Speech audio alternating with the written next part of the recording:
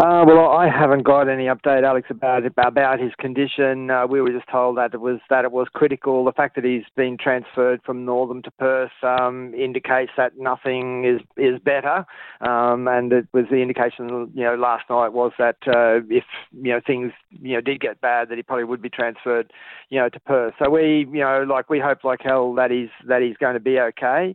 But if he is okay, it's certainly not because of what happened to him, inside Yongah Hill, and that's what has so very much distressed the people who are in Yongah Hill. It's the reason that we have seen, the sort of fires in, Falcon Compound that we've seen overnight. People were disgusted, they were angry, they were anguished that, this man who had attempted suicide 4 times really in the last 7 or 8 days.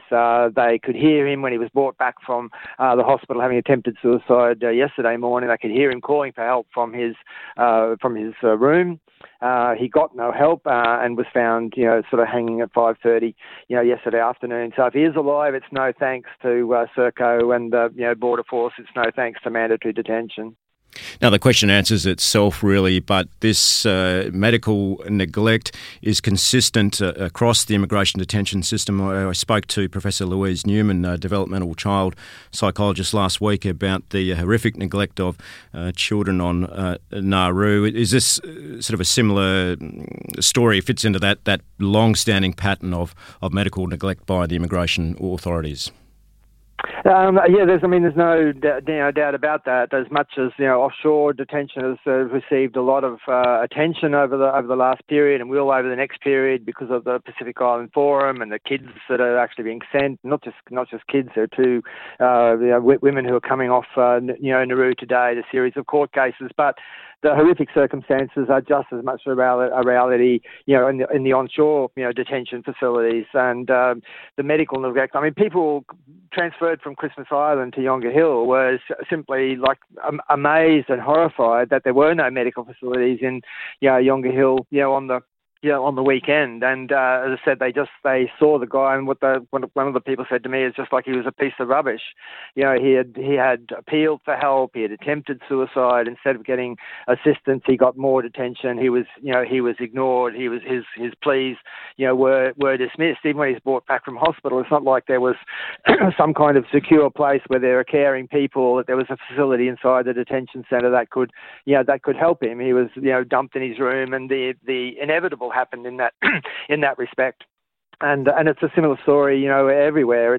There was a very close call at Villawood, where a guy, it seems like, had a heart attack. He's in the intensive care unit hospital in Western Sydney. It's a sheer fluke that he's, we don't know his condition either, but he could have just very easily been another casualty of mandatory detention. And I think that's what needs to be not what needs to be addressed. And it's not just a question of the medical facilities. There simply is no reason for Yongah Hill or Villawood or Christmas Island. I'm hopeful, as I always am, that perhaps this time there'll be, greater cries to actually end the obscenity of mandatory detention. There's no justification for Yongah Hill.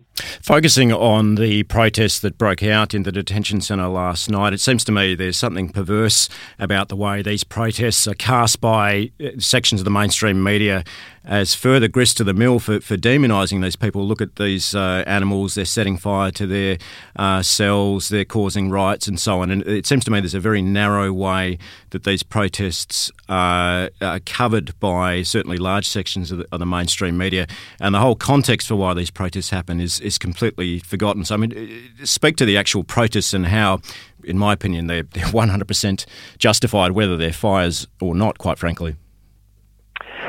Look, I think we have to understand as simply the raw expression of what politically we say when detention shouldn't exist. I mean, that's what people feel inside, the detention centres. They understand, through this guy's eyes, it could have been any one of them, could be treated in exactly the same way. They are treated in exactly the same way. We've got people inside there that have 4 or 5 years, even 8 years, that experience the brutality, the straight-out racism, the contempt, the dismissiveness that comes from the guards, but goes along with the whole system of of mandatory detention that we've got in Australia. And I'm quite sure that the sections of the mainstream media are going to play that up. The property damage, whatever, the tens of millions that's gone up in smoke in Yonga Hill, but they won't ask about the billions of dollars that is used day in and day out to destroy the lives of a handful of people in detention offshore and detention onshore. And the waste is not the fact that some rooms in Falcon Compound have been burned. The waste is the detention centre.